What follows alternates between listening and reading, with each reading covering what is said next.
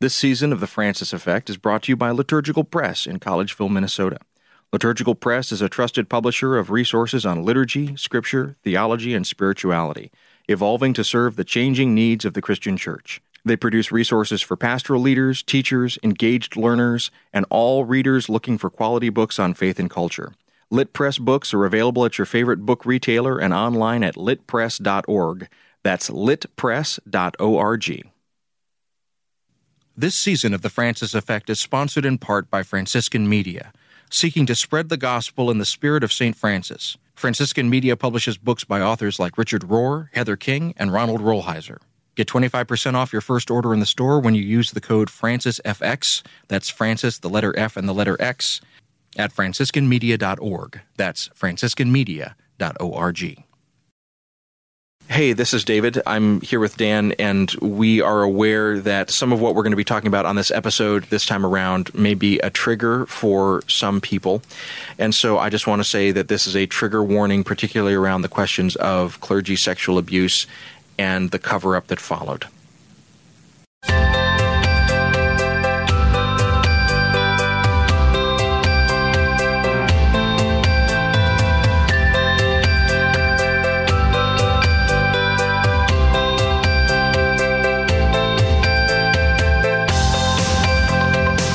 Hello, and welcome to the Francis Effect podcast. This episode is for the middle of September 2018. My name is David Dalt, and I host a radio show called Things Not Seen about culture and faith.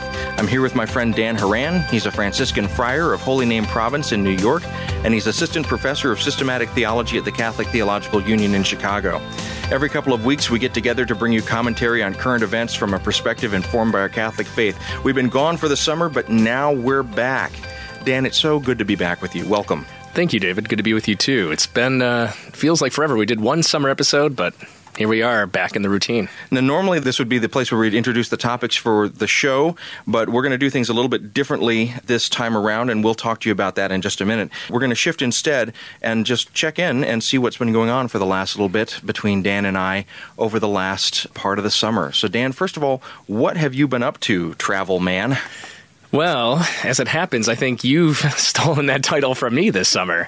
I think I may have shared over the last two seasons at various times that it is true. I do travel quite a bit, and it's a great honor and privilege to have that as part of my ministry where I'm invited to speak or to give talks or lead retreats, and I've always enjoyed that. But I've also been very deliberate the last, let's say, year and a half or so about trying to clear some space over the summer. Those who listen who are academics or who know people who are researchers will realize that during the school year, we're going nonstop all the time. And there's a reason why faculty members at most universities and institutions have a 9-month contract. And so that's, in the summertime, you have a couple months at least, or at least a significant chunk of time where you can do research, spend some time thinking, spend some time going into depth about the material that you're covering. And so I haven't had much of a chance to do that to the degree that I've liked, just because I've been, as you said, traveling so much, so busy in that regard. So I've been trying to scale that back a little bit, more or less successfully. And I've been in Hyde Park for the better part of the summer, which was wonderful. It's been nice to be here in Chicago, certainly humid to be here in Chicago. But I'm grateful to say that I've gotten quite a bit of work done.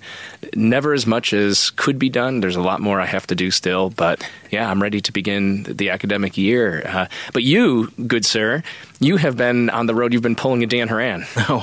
So I think that I've mentioned to listeners that I have been working with a couple of different organizations either to produce podcasts or to develop podcasts. And so let me talk about what's in the pipeline. So I've been working for a while now with Lisa Sharon Harper, formerly of Sojourners, on a wonderful podcast called Freedom Road. We've just released our 8th episode. We release one a month, and this one is dynamite. It's got Reverend Dr. William Barber. The Poor Person's Campaign. Poor Person's Campaign. Yeah, and nice. Just talking with a person from the Center of American Progress, Anish Singh. The conversation is about how we've gotten to this point with the Supreme Court and what that means for the future and what that means particularly for voting rights. If you're interested in conversations that intersect social justice, race consciousness, and evangelical Christianity or just Christianity, it's a wonderful podcast to check out. Also, I've been working with Commonweal Magazine, and I'm happy to say that we're getting close to launching the first episode. I'm hoping that maybe early October, the first one will be coming out. They're still deciding on the exact timeline, but I'll give folks more information as it's available. But the stuff that they've been generating, I was just saying to Dan off the air, is just dynamite, and I've been very, very pleased with how they have been stepping up to the plate and just knocking it out of the park in terms of the conversations they've been having, and I'm really excited to share it with people. And I've also been invited by a person with some connection to Mr. Rogers to work on a podcast about Mr. Rogers, and so that will be coming up as details come together as well. Can I ask a quick question about the Commonweal podcast? Is there a title yet for it, or are they just calling it the Commonweal podcast? As you can imagine, it's hard to come up with a good title that hasn't already been taken, and so I know that they are in conversation with people about kind of what the best title could be. I know that they've got a bullpen of possibilities, but I don't know yet what they're going to call it. So stay tuned. Stay tuned. Stay tuned. Can I do a quick plug for you? Please. So, I listen to many, many podcasts, as I know you know, and as you do yourself. So it's always difficult for me to keep up with the things I'm listening to that I really enjoy, and then even more difficult to pick up something new along the way. So sometimes I kind of pick and choose random episodes of other programs. And I have to say, this summer, I've picked up a couple episodes of Things Not Seen. And particularly when you have conversations with friends of mine or colleagues I know. So I have to give a shout out. I mean, I'm sure all the episodes are extraordinary, as I have no doubt they are.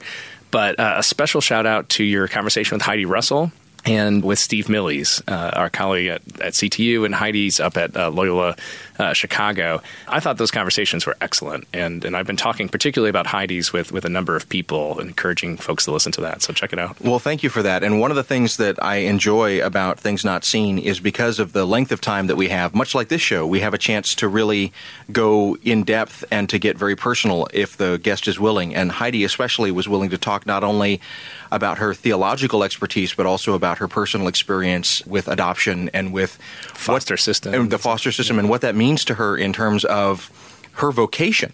And that blew me away. I mean, it was an emotional time to be in the room, and I'm glad to hear that it conveys to a listener who wasn't there the power of that conversation. Thank you. And I could say, too, that that was one of the two kind of highlights for me, certainly that personal dimension. And I thought the way she talked about and then kind of captured the experience of an adoptive parent or somebody involved in the foster care system was deeply touching. And I think as somebody who has not been part of that process, illuminated for me the real honest kind of tensions that exist and the challenges, but also the beauty of it too. I won't dare try to paraphrase the expression that she used to describe, what the relationship is between an adoptive parent and the memory or the experience of the biological family and so forth. But she does it so beautifully, I guess is the right word to say it, but in a very touching and honest and profound way.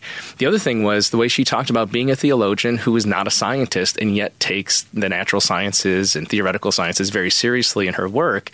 I thought she handled that very, very cautiously and appropriately, but also laid out kind of a platform for a lot of other theologians to not be afraid. I had a conversation last night, as it happens, with a colleague of mine, another theologian. We were talking about book projects we were working on over the summer, and she happened to mention to me her desire to engage with some of the natural sciences, but her fear that, it's just too daunting, too overwhelming. And I think what Heidi Russell does so well is lay out, like, look, you got to do this responsibly, you got to do it, correctly, but it's not impossible, and you don't have to be a scientist. You don't have to have a PhD in physics or biology. So there's I really appreciated her insight in terms of interdisciplinarity. Well, thank you for that. I'm not a scientist either, and I always learn when I have these conversations. And it's always helpful to me when someone makes that distinction and says, even though I write about science, I'm not a scientist. Several years ago, I did a podcast with Emily Grassley from the Field Museum, and she had a similar kind of firewall. And I find that useful because, as an overeducated person sometimes, particularly as an overeducated white male, occasionally I can dip into feeling like I'm an expert on everything. And it's very helpful to be reminded that those firewalls are necessary and important, and that there are times when just saying I don't know or I'm not qualified to say is perhaps the most powerful statement I could make in a moment like that. So I always appreciate it when guests speak from their experience and their expertise. I also appreciate it when guests set those kinds of limits. And And let me turn that back to you and say congratulations to you. You have a new book out or coming out, All God's Creatures. Oh, yeah. So that book came out in the spring. Yeah, All God's Creatures, A Theology of Creation. I can't remember if we talked about it all in season 2, but it is out. It's available. It's extraordinarily expensive. I have nothing to do with that. I just want to go on the record in saying, and part of that I know, as you know well, and many of our listeners do too, it's really an academic monograph. I hope it's accessible. I like to think that even when I'm writing in a scholarly way, that my writing is reasonable and not just esoteric and jargony. But because it's an academic book by an academic publisher, they tend to, in the first rounds of publishing, the first few months, only put out hardback copies, and they tend to be list priced at a very high rate. And that's because, there's not a huge market. These aren't going to be bestsellers. They're not, a lot of my readers over the years who are familiar with my works on spirituality in particular, those are geared toward a general or broad audience, or at least a broader audience. Those are geared toward, a general audience or a broader audience. And because of that, they'll sell a lot more than academic books typically do. Those runs tend to be smaller. So the academic publishers hope to regain the expenses that they put into publishing, new research. And that usually comes back in terms of, library purchases or, some scholars, some universities purchasing these books. And then maybe a year and a half later, they'll come out with a paperback copy, which will be significantly cheaper. I mean, it's not your Barnes & Noble cheap, but, in the $30, $40 range. So I don't want anyone to get scared with that book and its sticker price. There should be a cheaper paperback version on its way, but that's just the nature, sadly, of academic publishing today. But I did finish another book this summer and quite close, God willing, to finish another one that's been on my plate for a while. But I did write a small book for Liturgical Press as part of their series on Pope Francis's writings. And so it's coming out, I think, right around the new year. And it's kind of a commentary and a reading guide and a kind of a background to Pope Francis's apostolic exhortation, Rejoice and Be Glad, on Christian holiness. Excellent. Well, that's a lot to catch up on. Thank you for taking a few minutes to do that. And I want to say thank you to listeners for your patience as Dan and I, who really we only get a chance to see one another socially when we sit down and do this because we're both busy.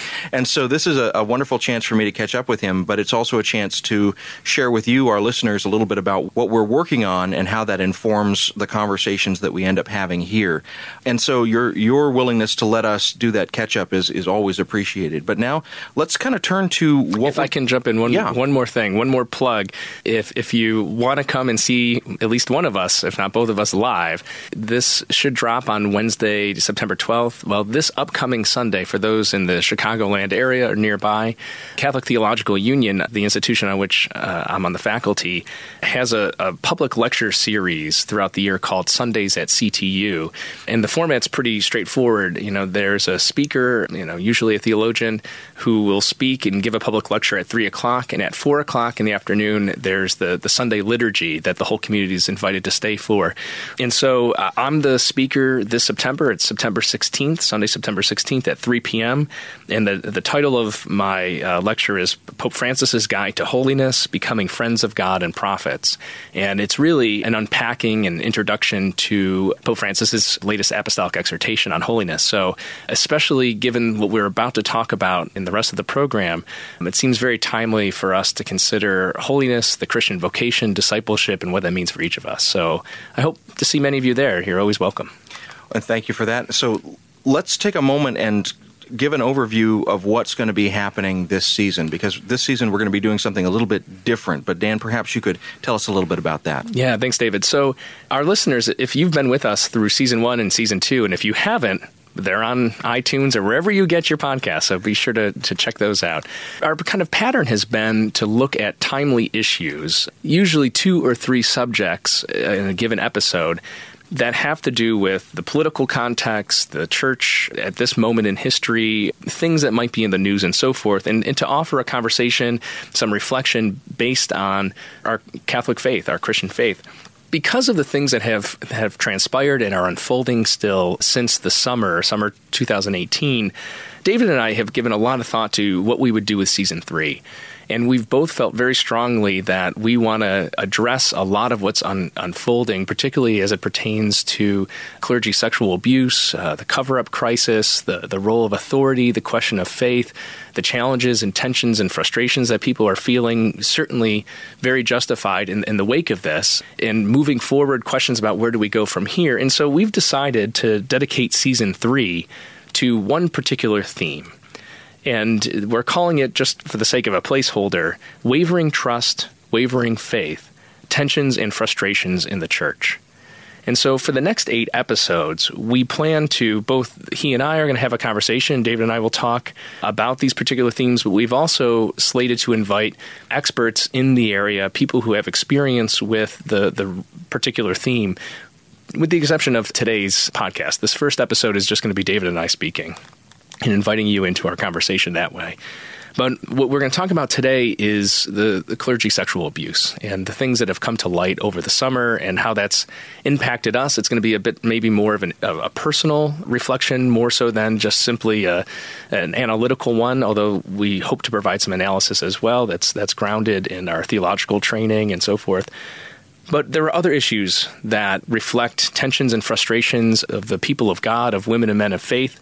And some of those include things like, what does it mean to be Latinoa in the Catholic Church? What does it mean to be somebody who is making up the largest percentage of the growing Catholic population in the United States, and yet considered still to be an other, still considered to be somebody at the margins. A quote-unquote minority. Exactly. A minority who is becoming ever increasingly the majority, not only in the Roman Catholic Church in the United States, but also in the broader population.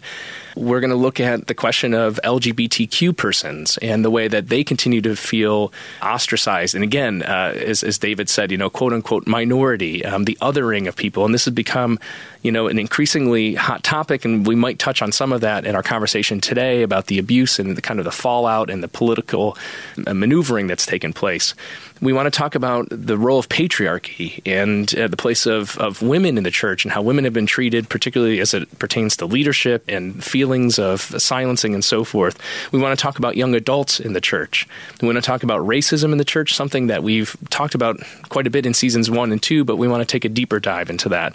We want to talk about economic frustrations and the role that class plays and the role that the economy plays with regard to the church. And most importantly, I think we want to wrap the season up by asking the question, where do we go from here?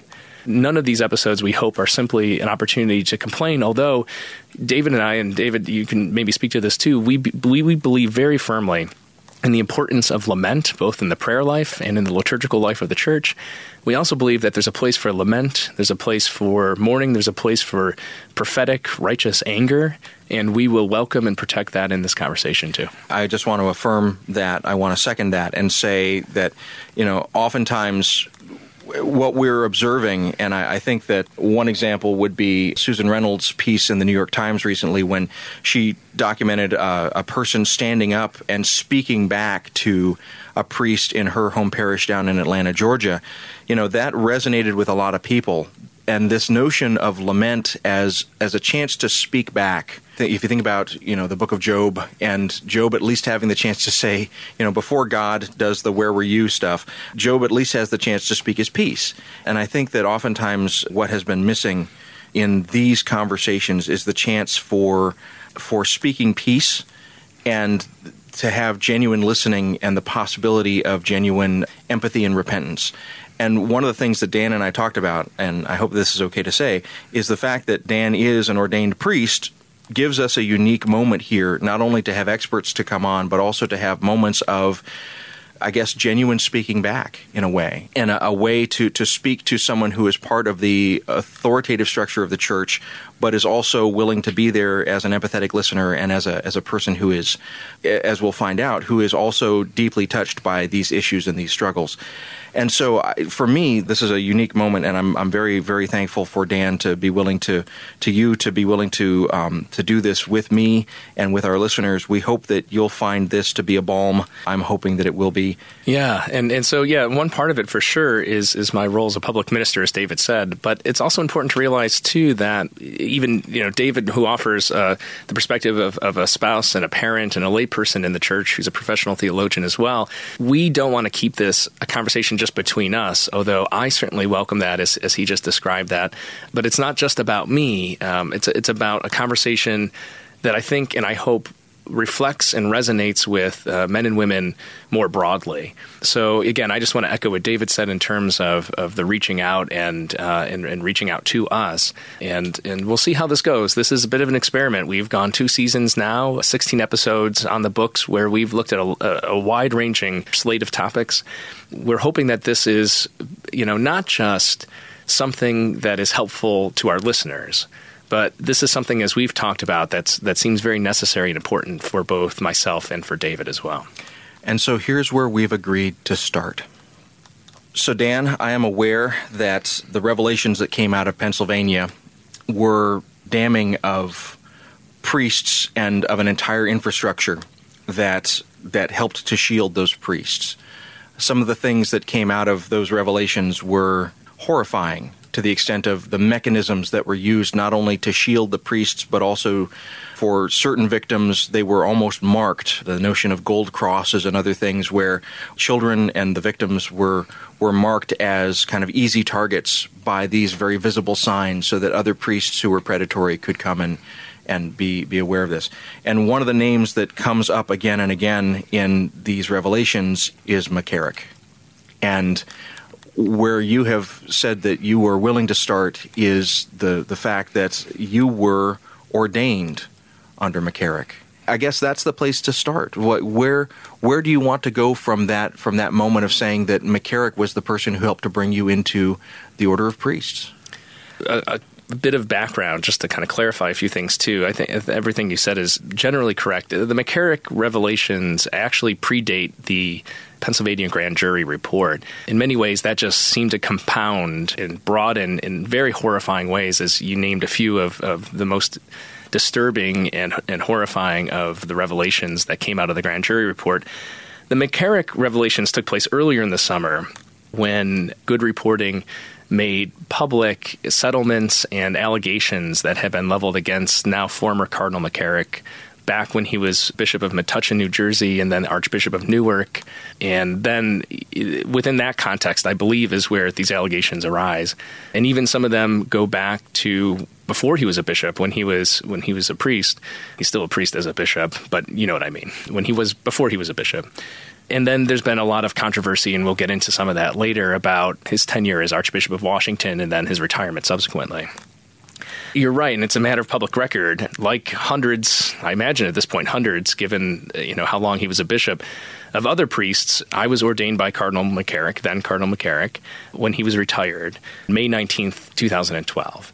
And so there are a couple things I just want to state from the beginning. One is that the relationship that I have to former Cardinal McCarrick, we'll just say McCarrick, is very different from a lot of what's been reported in terms of, or what people might imagine in light of the allegations. Which, by the way, I should say, I have no reason to doubt. I have no interest in defending McCarrick. I have no interest in questioning those who are survivors of abuse and harassment that have come forward. I have every reason in the world to believe them. But I don't have any personal reason, and I think I need to make that clear. I don't feel, on the one hand, that I'm obligated to explain my life to anybody else, but just given the nature of the circumstances and the kind of self-implication in talking about it, I think it's important for me to state from the beginning that I actually did not know that part of McCarrick's life. I knew nothing about it. He never related to me or approached me or abused me or harassed me in the way that has been alleged. And as I said, just because that's the case doesn't mean that it's not true. And so let me make sure that this is clarified. So sometimes you'll hear a response that says, well, I didn't see that happen, and the implication is that therefore it didn't happen. What I'm hearing you saying instead is you did not personally experience this or see this happen. Nevertheless, you believe the victims. Nevertheless, you believe That's right. Yeah, okay. Yeah, that's exactly right. I'm trying to make a distinction because, and I want to be very careful with my words, because people will hear, well, Father Dan was ordained by McCarrick, therefore, ... Is he associated with this? Did he know something? Is he aware of this? And the answer is no. And what makes it very troubling to me in some way is that Oftentimes, people in bad faith are quick to make associations. You see that with trolls on social media and so forth, most of whom I don't pay any attention to or muted or blocked anyways. But there are others who might have those questions just because, for whatever reason. So that's the distinction I want to make. And you're right to reiterate my position, which is I believe the survivors. I believe the people who come forward for two reasons. I think there's a part of us that owes anybody who makes a credible allegation the right to be heard and the presumption of veracity.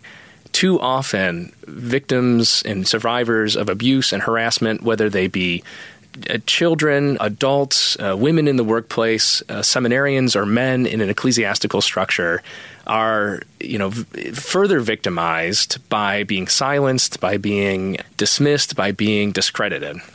And so what I'm trying to say is that my presumption is one of the veracity, the truth of what somebody is alleging.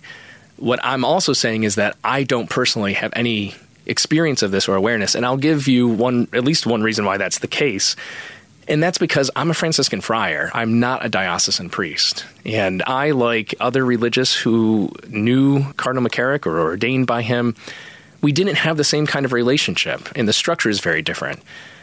My ordinary, the equivalent of my bishop, is my provincial.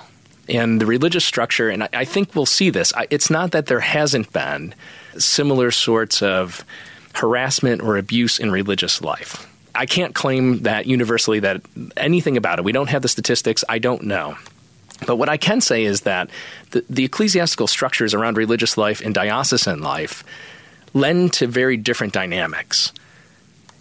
As a diocesan clergy person or seminarian in formation preparation to be ordained, or who is a priest and so forth, their structure is such that everything answers with the bishop. Everything stops with the bishop.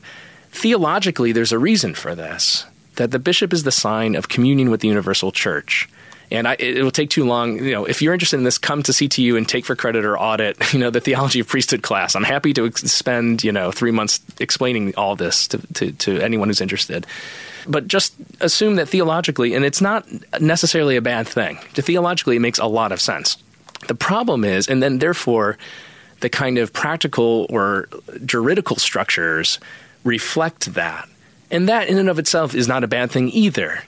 The problem is, and this is where we get into the language of abuse and the abuse of power and the abuse of others and the abuse of office and what we might call in a big way clericalism. The problem is when that gets abused, when that gets taken advantage of. So what's important to realize is that diocesan priests and diocesan seminarians, everything depends on the bishop. They have absolute authority. And I use that term very advisedly, authority in the church. And so there is no recourse. Oftentimes bishops are appointed by recommendation of the nuncio and by other archbishops to the congregation of bishops and ultimately assigned by the Pope. And sometimes these bishops come in from other dioceses. They're people who do not know the ministers, the lay ministers, the seminarians, the priests in a particular diocese. And so in many ways, and this is not just to engender sympathy for those who are abusers, I'm not interested in that, but just to think about the dynamics and how can this take place, which is a question a lot of people have.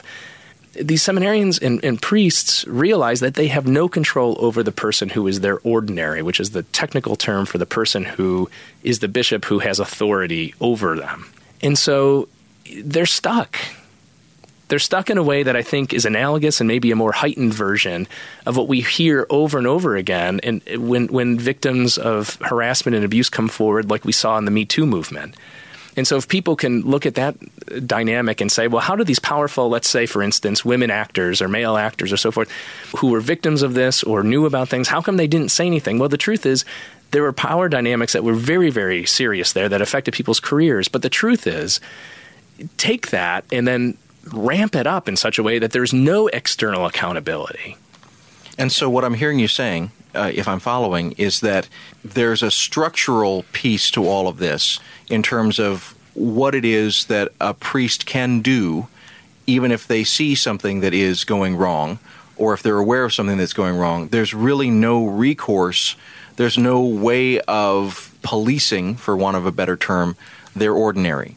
Well, yeah, I mean, I think there's part of that. I think what I'm more interested in highlighting is that for those who are the subject of abuse or harassment, I see. There's very little recourse, or at least the feeling of it.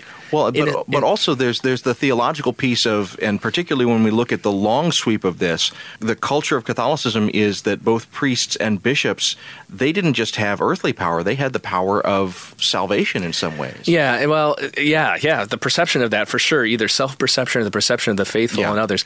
And I'll just say that there was a good article not long ago by the church historian Massimo Fagioli, who talks about something that I often talk about in my courses, particularly in the Theology of Orders, about, and I'm using my phrase now, the long shadow cast by Trent.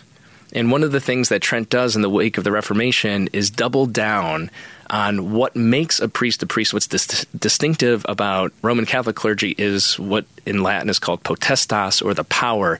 And rather than seeing that power exercised as one in communion with the body of the faithful, which we see at the Second Vatican Council, for instance, we see it in the reform of the liturgy, where the people of God, the assembly, the priest comes from the assembly in procession, returns back to the assembly. There's a deeper sense of baptism that gets lost in the late Middle Ages, and it gets concretized at Trent. And we've had that for 500 years, this sense that you just described, that the priest and the bishop, they are kind of Christ's, representatives on earth, and they have you used the term correctly, a kind of power. Oftentimes that gets viewed kind of mystically or something as a magical power. What's always important for us to realize theologically is that it's Christ who's working. It's not the priest. It's not the bishop. Christ who works through them, right? And just as Christ works through the spouses who are the ministers of the sacrament of marriage at their wedding, just like Christ works through the assembly at the celebration of the Eucharist, right? But that distorted sense of potestas has led to this. It's led to the clericalism. So let me just say one more thing, too, and that's the distinction. So I described the diocesan structure. The religious structure is very different. For instance, our ordinary, we answer to a provincial that is elected by the members of that religious order and who serves a limited term that cannot be renewed. So at least it varies by religious community, but for us as Franciscans, we elect a provincial. All the solemnly professed have one vote. It is rather democratic. We believe in the working of the Holy Spirit, but we have some say in that, and there's a time limit.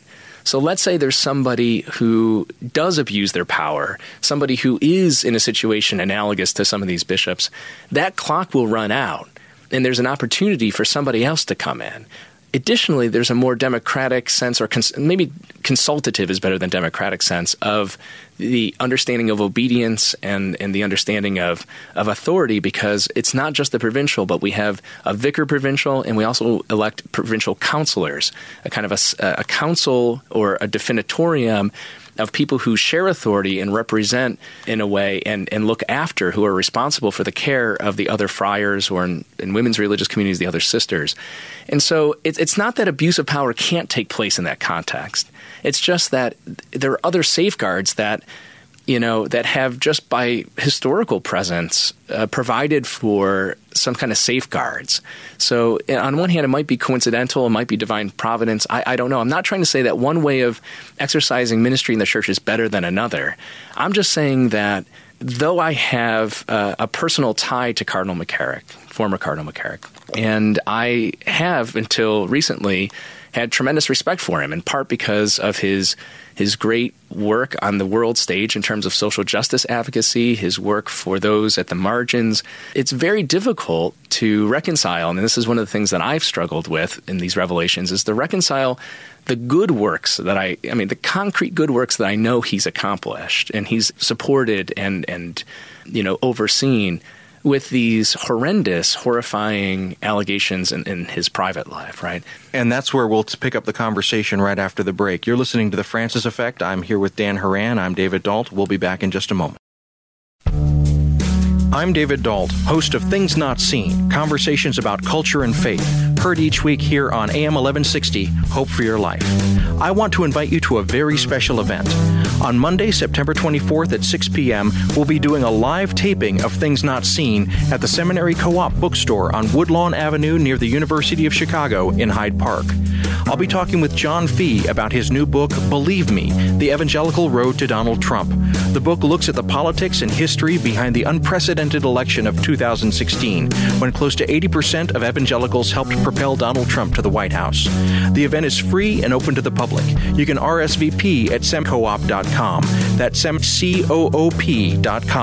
So join us Monday, September 24th at 6 p.m. for a live taping of Things Not Seen at the Seminary Co-op Bookstore in Hyde Park. It's going to be a fantastic conversation. I'll look forward to seeing you there.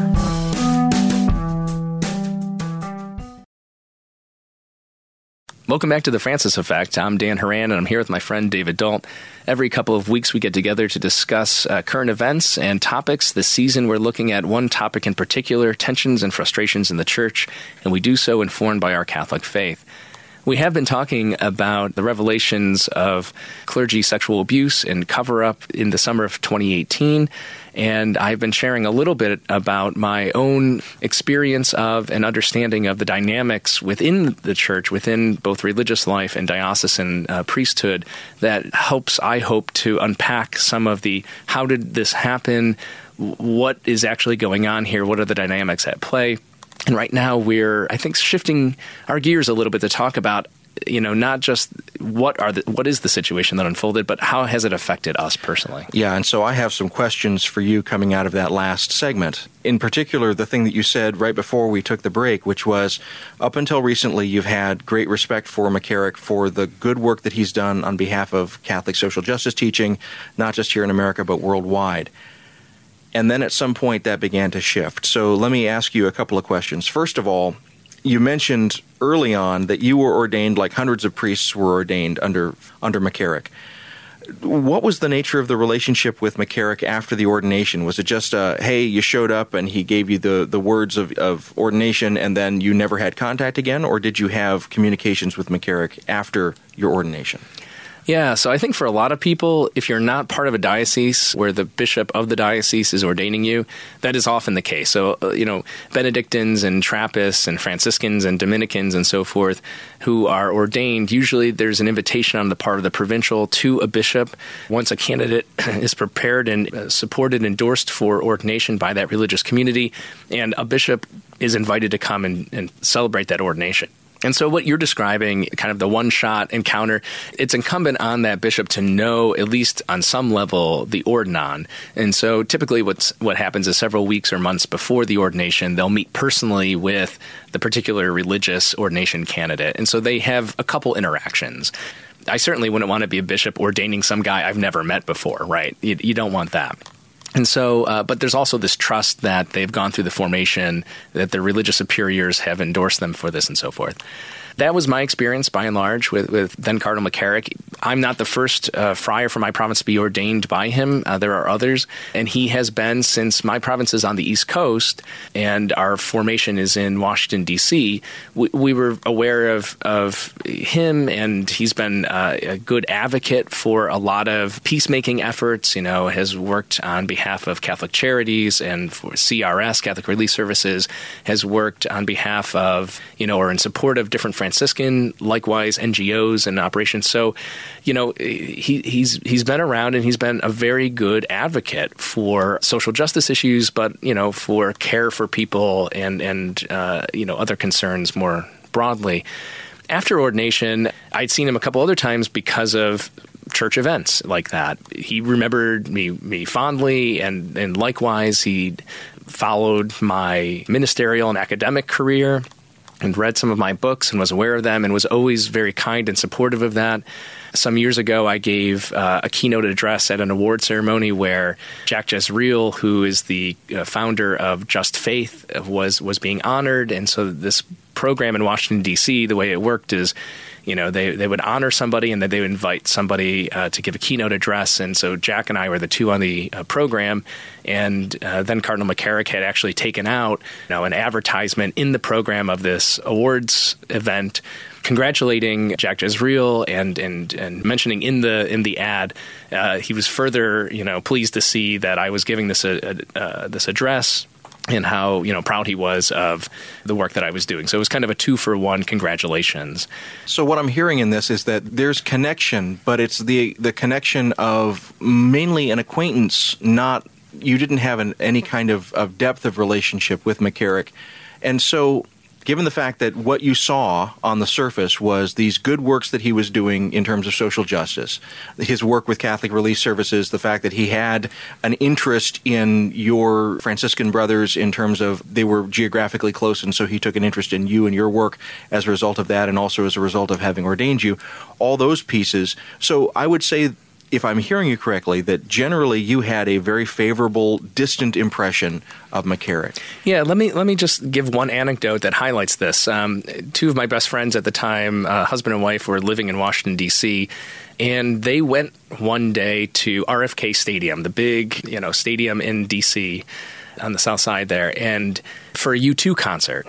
And I remember that next day, my friend calling me and telling me, "You're never going to believe this," that Bono from stage, in between songs, gave a shout out to Cardinal McCarrick, who was there kind of in the first couple rows, the VIP rows, and basically pointed him out and celebrated him for the good work he's done internationally.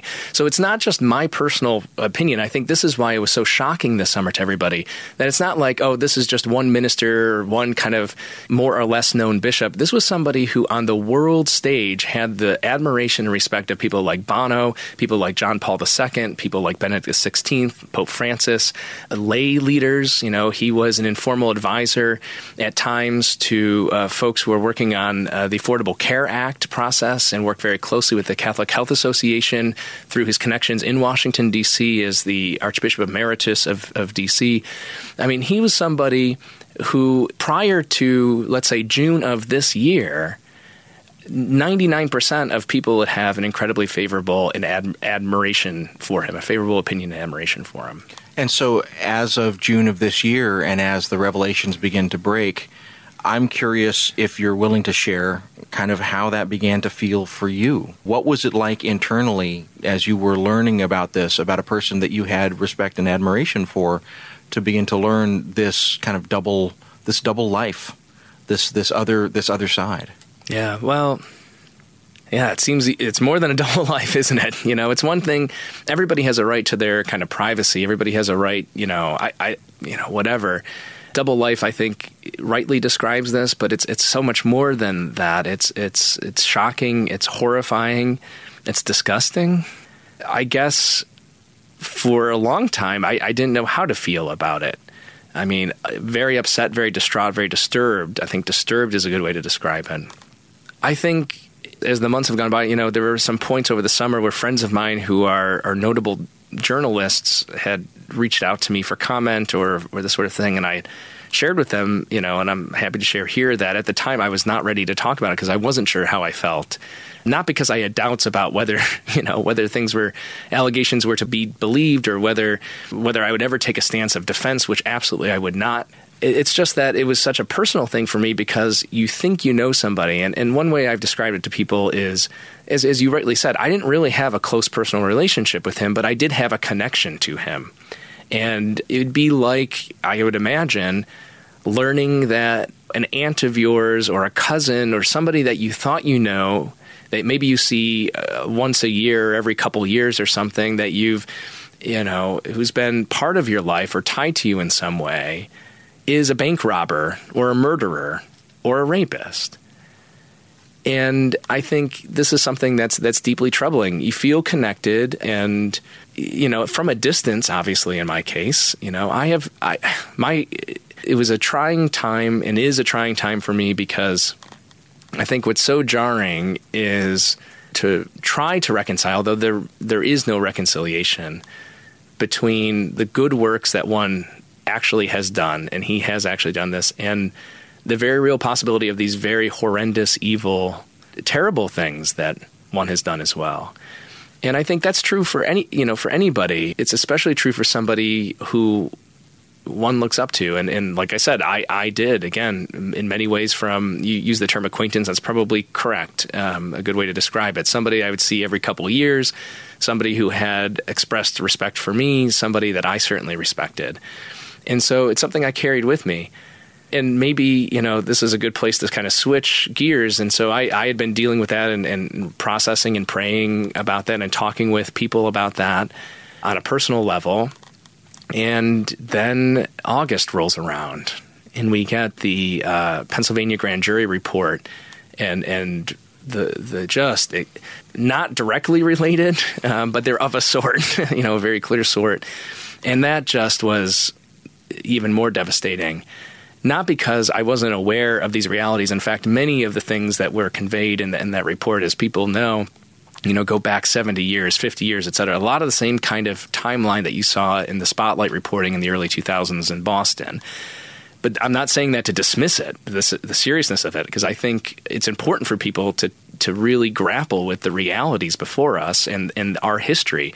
As you and I have said on this podcast before, one of the problems in the United States when it comes to structural injustices like racism, misogyny, and so forth, is that we have not grappled with our histories, right? We haven't grappled with the reality of chattel slavery and the genocide of native peoples and so forth. And likewise, the church, I don't think, has adequately grappled with its own crimes, its own complicity in some of this stuff. I have great confidence that it's the systems that are in place now as somebody who entered religious life after the Dallas Charter, after 2002, and have been religious for the better part of all of that time. The training we go through, the workshopping, the safeguards and everything, stuff is in place where the horrendous things that have come to light further, I can't see happening again.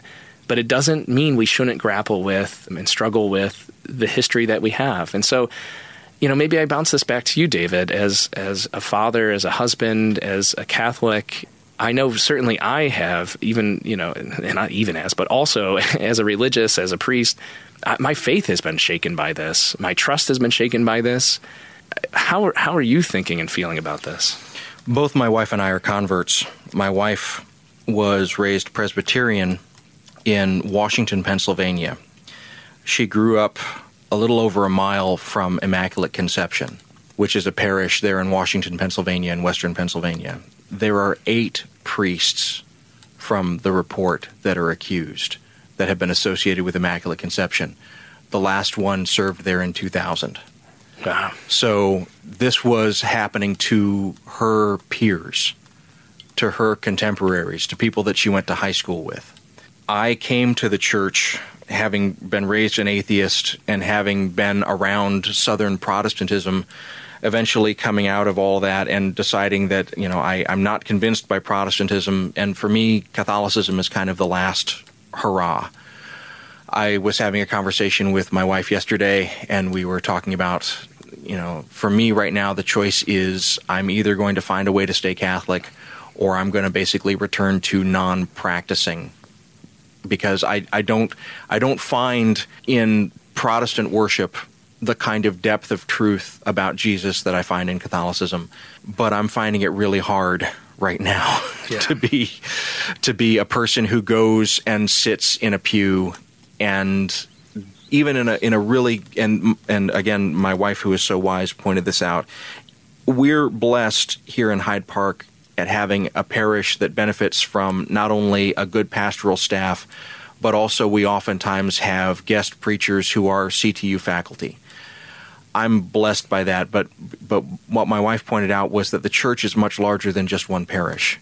And it's not a matter of whether or not you hear from a particular pulpit words of remorse or words that actually address with empathy the charges and the reality that's happening out there, but whether this is happening from all pulpits and in fact is happening and resonating from the highest ramparts of the hierarchy.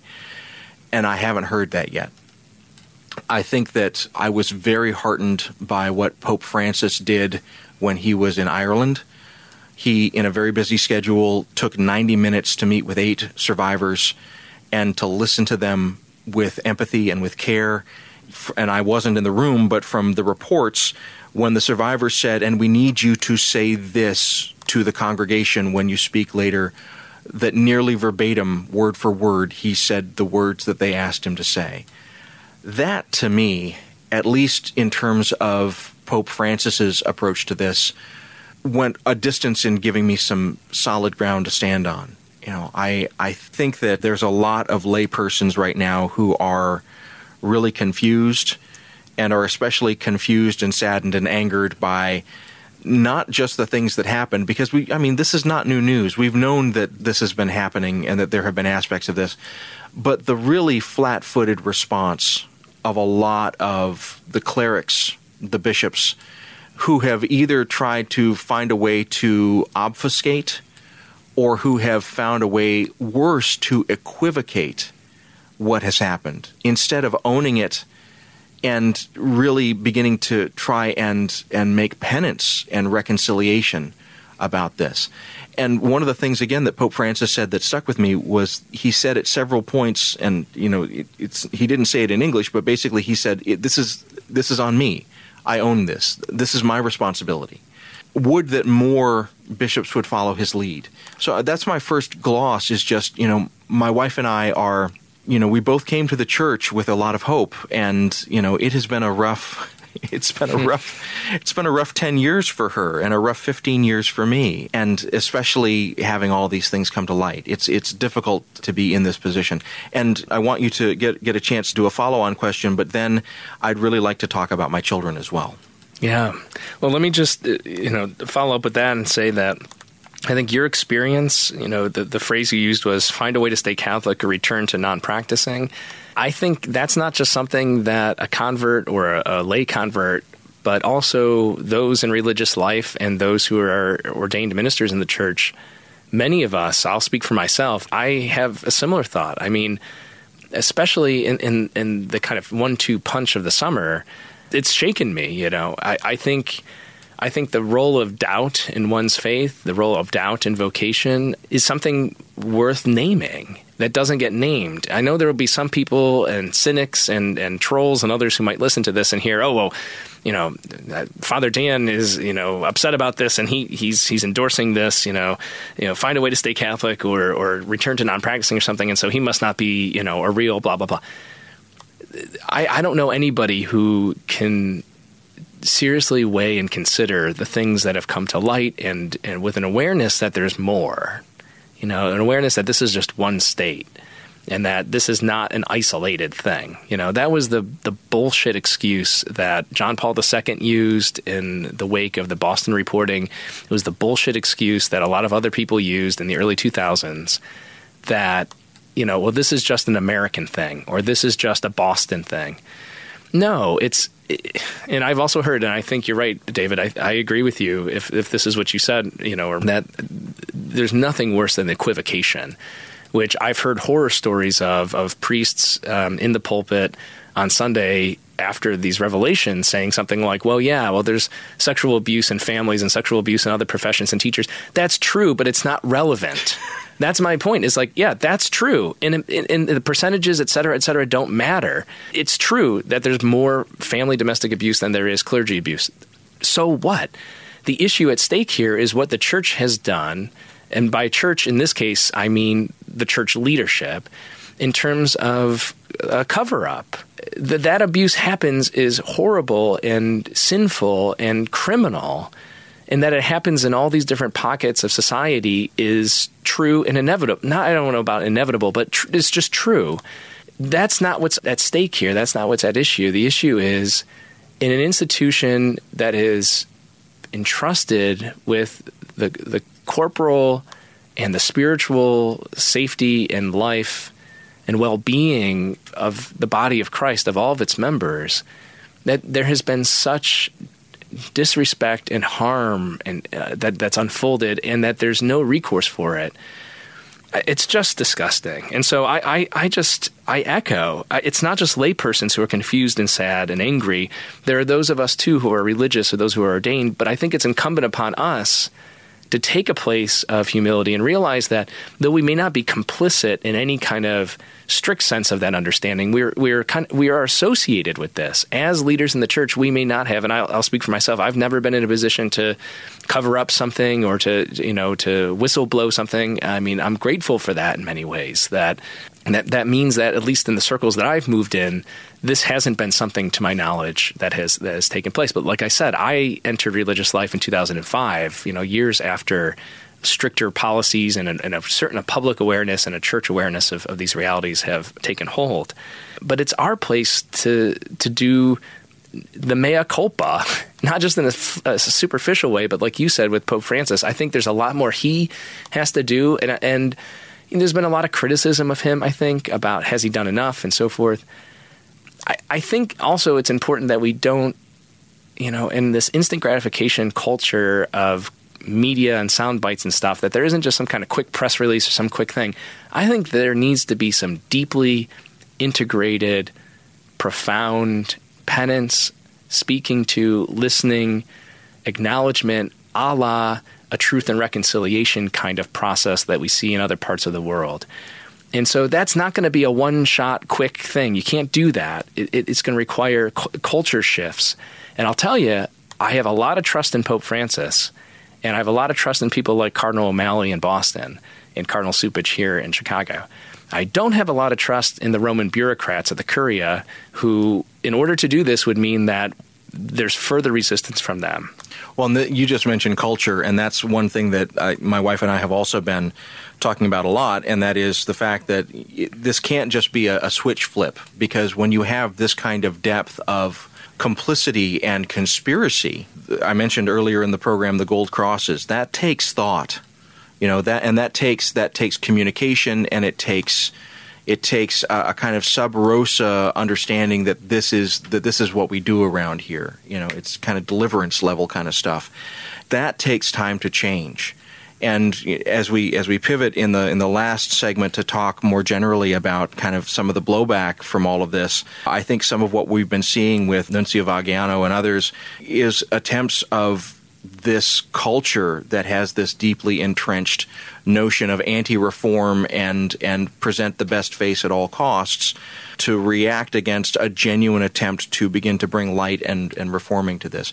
But before we switch gears, though, and take our quick break, you mentioned something about being a father and kids. I mean, would you like to say something? I really would. So my two children, my daughter is 8, my son tomorrow, as we're taping this, will turn 7. And they're being raised in a Catholic school, the parish school here in Hyde Park. And we love this school, and we love this parish, and we feel very blessed to be here. And I can't speak for my wife, but I will speak for myself and the conversations that my wife and I have had.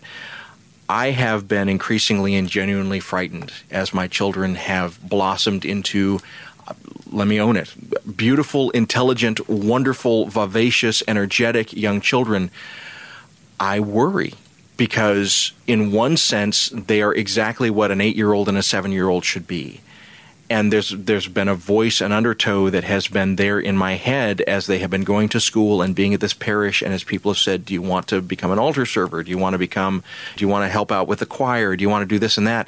There's always been a voice that has caused me to be hesitant, because it's like, how long will this innocence last? How long until someone decides to reach out and touch my child in an inappropriate way? How long until that occurs? It terrifies me. And I've got no basis in the parish of believing that any forces like that are at work. No evidence. But then again, Bono reached out and called out McCarrick in the second row and said, what a good man, what good work he's doing. So as a layperson, as a father, as a person who is trying to be a faithful Catholic in an increasingly difficult time, it's really troubling for me to figure out where to put trust right now, and troubling for me to figure out how I can raise my children in the church without exposing them to the dangers that are now increasingly clearly in the church. And to me, that's the struggle that my wife and I are having most acutely right now. We don't see a way forward to have this be all sweetness and light. At some point, we're going to have to start talking to our kids about this danger, and we already have to some extent in age-appropriate ways. But at some point, our kids are smart, and they're going to hear things, and they're going to come to us with questions. And we want to make sure that we have decent answers about why we stayed. Does that make sense? Absolutely. Yeah. I think you're giving voice to what probably a lot of our listeners are feeling and thinking. And it is true. I mean, on the one hand, I think, and I don't want to speak out of turn or inappropriate or incorrectly, but my sense is that a lot of the systems and structures that are in place since 2002 have made, if ever, places of worship like churches or Catholic educational institutions like elementary and high schools and stuff, the safest they could be. That said, I think what I'm hearing you say is deep from the heart, that a lot of parents and I don't have kids, obviously. I'm a priest and a friar, but I have a lot of godchildren and nieces and nephews, and I think of them as well, and many of whom are involved in their parish life and are really active and so forth in that way. And something their parents must think about too, because what the grand jury report does is bring into consciousness this fear, reasonable, understandable fear, even if a lot of these things, if not most of these things, are horrors that unfolded long before these kind of reforms in the U.S. church took place. So I'm in no position to assume, as I hear you say too, that things are rosy and cheery, as you put it, like things are not great collectively in the zeitgeist of Catholicism right now. And, in the spirit of theology and spirituality and Scripture, I think we need to sit in that. It's the tradition of lament in the church. It's this place of righteous anger. But it raises some really difficult questions about how we move forward and how we address this, from the very practical and real thing, like, do you sign off on letting your kid go to an altar server picnic? There is no, as you said yourself, that there's no kind of pressing fear or concern or reason for concern, but this lingers in the back of your mind, and understandably so. And I think a lot of people are going to struggle with that. That's my understanding of that gentleman who stood up during the homily at the Georgian parish that's been reported. What do we do? What are you going to do to people like me, a fellow presbyter, a fellow priest? What are the bishops going to do?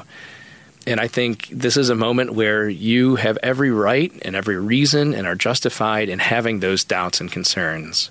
And it's incumbent upon those who are entrusted at present with leadership in the community of the church and the body of Christ to take that seriously. And listeners who know my work will not be surprised that I resonate very strongly with Pope Francis's repeated identification of clericalism as sort of the original sin in the church with regard to many things in terms of pastoral leadership and ministry. And I could not agree more. And so I think it's our sisters and brothers, our fellow baptized Christians, who need to call priests and religious and bishops accountable. But I think the last caveat I'll add before we go to our break is that it's important to remember, and this is not a cop-out, this is a theological reality, that the church is not a democracy. So calling for the resignation of people it's neither theologically sound nor pragmatic. That's just not how it works. On the other hand, the church, despite its appearance, is also not a monarchy. That despite the ecclesiastical and juridical authority that bishops exercise and pastors share in, it's not just up to them. There is the sensus fidelium. There is this, they are no more Catholic Christian than you or I or any, or the most recently baptized infant this past Sunday. So I think that's all of that needs to be held together. And it's difficult in a time where we want reform, we want changes, and rightly so, and there needs to be.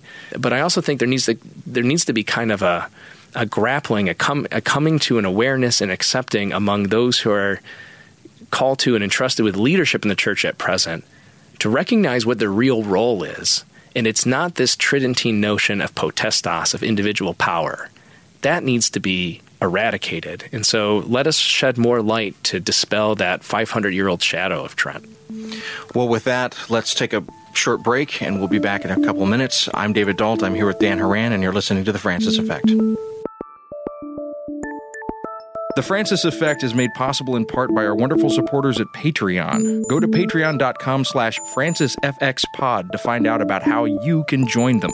A couple of dollars a month really adds up, and we appreciate it. That's patreon.com/FrancisFXPod. Thank you.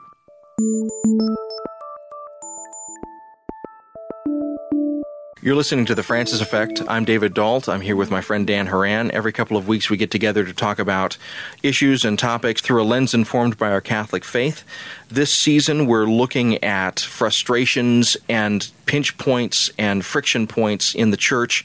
And right now, today, we're speaking personally about the kind of the most acute one that is in present conversation, and that is the revelations, the increasingly and continuing revelations about sex abuse in the church, and particularly the grand jury report from Pennsylvania and the issues of McCarrick and others.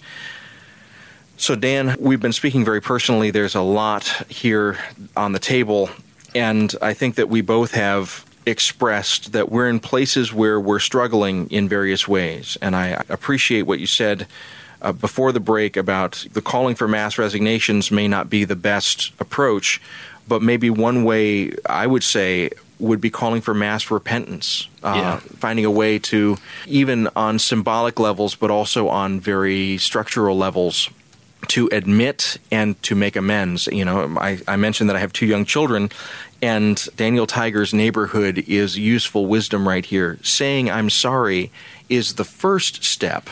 Then, how can I help? And that pastoral moment, and it's a pastoral moment that needs to be handled with some delicacy, I think, because it's the pastors who have, in some ways, created the problem and created the abuse. And so now, how can a pastor in this moment? That's a crazy thing. But I will say that one way that a pastor shouldn't pastor is by dissembling. And one of the things that I have observed recently in the wake of this is some in the church and in the hierarchy of the church deciding that this is the time to really ramp up the finger pointing at same-sex attracted people and others, to miss entirely the point, to miss entirely the fact, to miss entirely the truth, that what we're talking about here are crimes of power and crimes of opportunity, and that those who would abuse children are looking for situations in which they can abuse children. They're not necessarily looking for the gender of that child as the operative factor, but rather the opportunity to act. And so one thing that is just I'm very aware of is that we have seen a backlash, but it's been a backlash that has been pointed in the wrong direction and has been victimizing and in some cases re-victimizing those in the church who are not responsible for these horrors. Yeah, I think that's a really good point. I mean, yeah, what we've seen is a ramping up, as you put it, of politicizing something that is, I would consider to be non-political. And so you're right. The target has been gay and lesbian people, in particular gay priests, bishops, seminarians, and so forth. I find those concerns dubious to begin with, given some of the people who are leveling those concerns. Can you be more specific about that, or? No. Okay. I mean, in the sense that I don't want to be slanderous. I don't want to participate in that. But I it's one of these, as the adage goes, doth protesteth too much. And I have my questions, as others have, about what motivates these concerns. And, we see that with the former nuncio to the United States, Vigano, and his quote-unquote testimony, which has largely been debunked as an 11-page screed.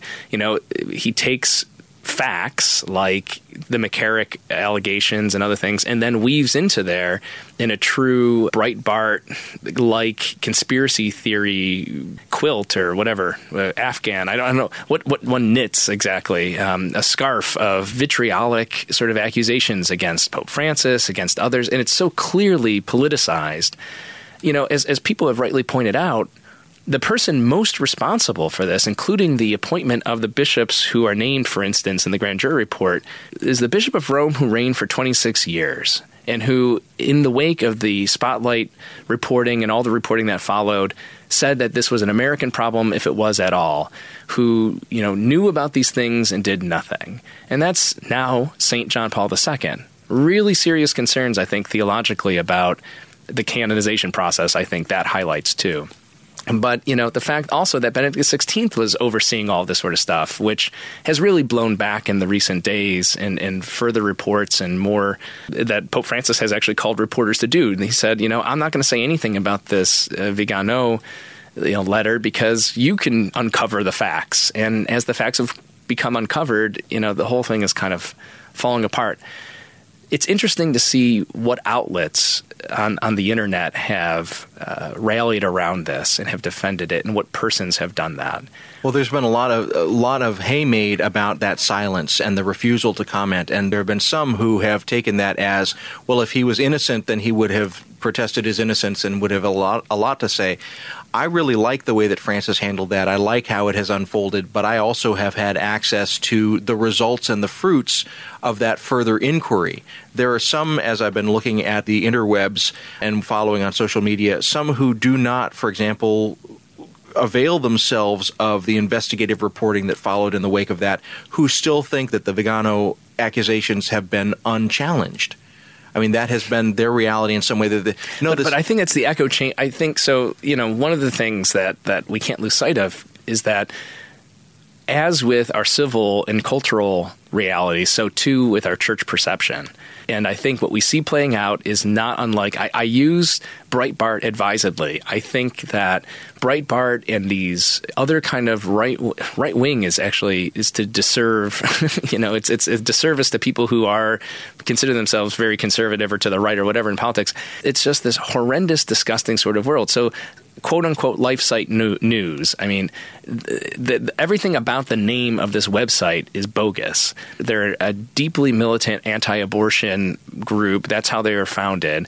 They're not really news. I guess they're a site. They're a website, so that part of the title is true. But that has been one of the greatest sort of dispensers of this conspiracy theory sort of stuff, and its target, as you rightly point out, is Pope Francis and those that they view as not supporting their ideological causes.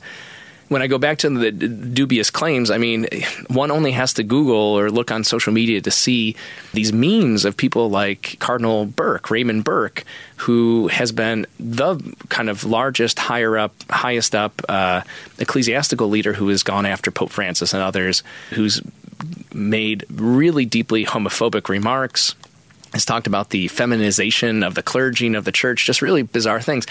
And then, on the other hand, he's the one who dresses up in all this fine lace and these super long capes, the Magna Kappas, and has all these altar boys around him all the time carrying his cape and everything. It's just comical and very weird. And so I just named that as one of, to go back to my comment earlier about, it's curious that somebody who is very concerned about the feminization of the church would prefer to dress this way and to perform this way in public. But it's all, that's kind of the sideshow. The real kind of issue is this political targeting that's going on. And you saw that with the Vigano letter and the names of the people who are included in that. But you also mentioned LifeSite News, and just over the past week, LifeSite News has also released this new website called Faithful Shepherds, where they literally rank the various bishops about their faithfulness, quote unquote, according to LifeSite News's and those that read LifeSite News's ideas about what makes for a true Catholic bishop. It's interesting to me, the parallels. So in the wake of the grand jury in Pennsylvania, we have now searchable databases, and this is how earlier in the conversation I was able to find that the parish that was near where my wife grew up in Washington, Pennsylvania, had 8 priests who were accused, because I have a database now that I can search based upon that revelation from the grand jury report. Well, it's interesting to me that in parallel to this, LifeSite News has released its own database, and it's ranking bishops, but their criterion are basically whether or not the bishops take seriously the exhortations in Amoris Laetitia. And whether, and so, which is magisterial teaching, right? Lest they forget. I mean, sorry. But I was going to say, on the one hand, we have a genuine crisis of the threat to young children that needs to be addressed and needs to have both reconciliation and recompense made for. And then on the other side, we have, is someone worried about giving communion to a divorced and remarried Catholic? An important theological problem. perhaps not the most pressing theological problem facing the church at this particular moment. And yet that becomes the sand thrown in the bull's eyes to distract us from the fact that there is this real crisis that needs to be addressed, this real gaping wound that needs healing. And instead, it's no. It's the same thing as saying that a whole garment approach to life is somehow distracting from the very important question of abortion. Abortion's a very important question. Finding a way to defend the unborn is an important issue for Catholics, no doubt about it. But imagining that somehow that caring for other aspects of human life beyond the unborn human life is somehow a distraction from that is nonsense. And let me say, it's again, I think it's a rhetorical tactic. It's a way of diverting the conversation. The old Mad Men thing from back when that series was on the air. If you don't like the question, change the conversation. That's what I think LifeSite News and other folks are doing right now with this Amoris Laetitia underscored Faithful Shepherd site. It may seem right now that we've gotten off of the topic of earlier in the conversation, but really we haven't, because this is part of the problem. When people who pick up the banner and claim to be the most faithful Catholics are the least capable of actually addressing what is the most pressing problem right now in American Catholicism, that's a problem. Yeah, I agree. I actually think it's even more egregious. I like that. I never really got into Mad Men, but it's sort of the birth of what politicians call pivoting, right? A journalist asks a politician a question, they don't like the question or they don't have an answer, they don't want to answer, and so then they change the conversation. I think that's right. I think what's going on with Church Militant and LifeSite News and these other bigoted, hateful, spiteful websites run by people who are very unwell, as is evident by the kind of hobby horse issues that they have that you're naming, is not just changing the conversation. It's something far worse, which is trying to parlay the real suffering, the real fear, the real doubts, the real challenge to people's faith that we see across the board, beginning and first and foremost with the victims and survivors of abuse and harassment. It is disgusting to me that people would use that to their own advantage regardless of what their end is.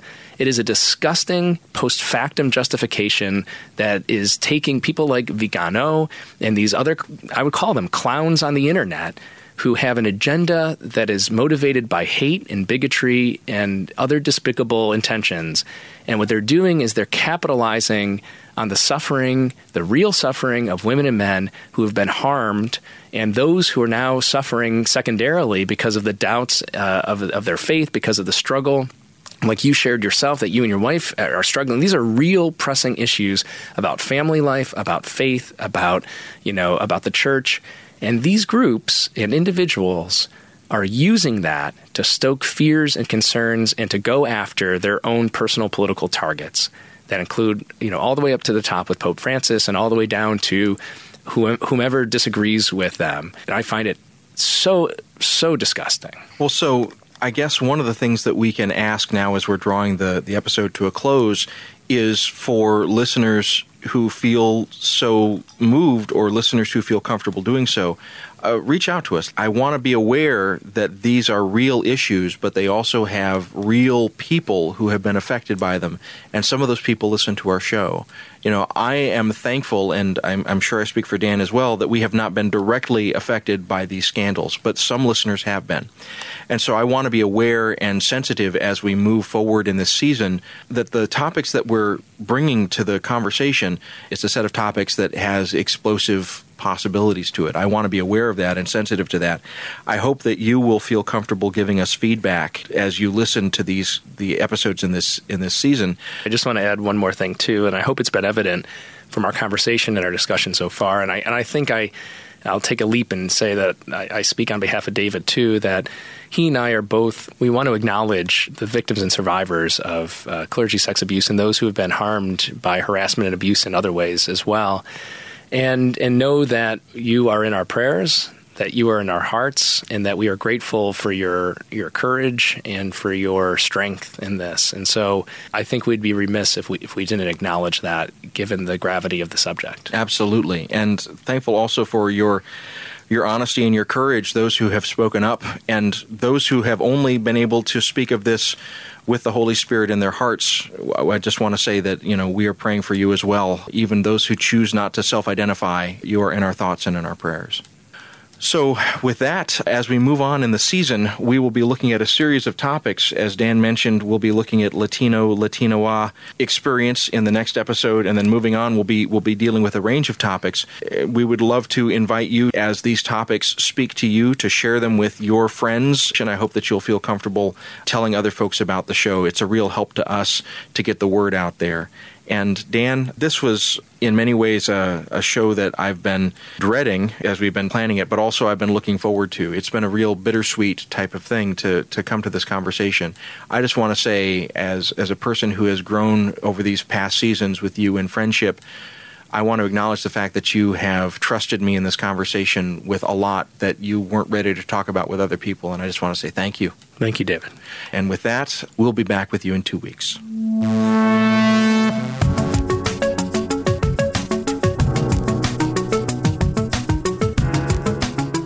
The Francis Effect podcast is produced by Sandberg Media. We record the show at the William Adams Studios here in beautiful Hyde Park on the south side of Chicago, Illinois. The opinions expressed on this program are our own and do not reflect the positions of any institutions with which we might be affiliated. We have production space courtesy of the Zygon Center for Religion and Science, part of the Lutheran School of Theology at Chicago. They're not responsible for the content of this program, but they're wonderful folks, and you should check them out at their website, zygoncenter.org. That's ZYGON Center.org. We also want to give a shout out to our friends at Salt and Light Catholic Media Foundation. They're not responsible for the content of this program, but they gave us their kind permission to use the name The Francis Effect, and we appreciate it. Check out their good work at saltandlighttv.org. We're supported by listeners like you. If you want to join us in this bold adventure, you can go to patreon.com/FrancisFXPod. Not only do you get the warm satisfaction of a virtuous deed well done, but you also unlock bonus content from our episodes. Again, that's patreon.com/FrancisFXPod. We appreciate it very much. You can follow us on Twitter and Facebook at FrancisFXPod. That's Francis, the letters F and X, and the word pod. Likewise, our website is francisfxpod.com. And if you want to send us a question or comment, you can always talk to Frank by emailing franciseffectpod@gmail.com. If you're here for the first time, welcome. We've got a bunch of episodes you can check out from our first and second seasons. Thank you for listening.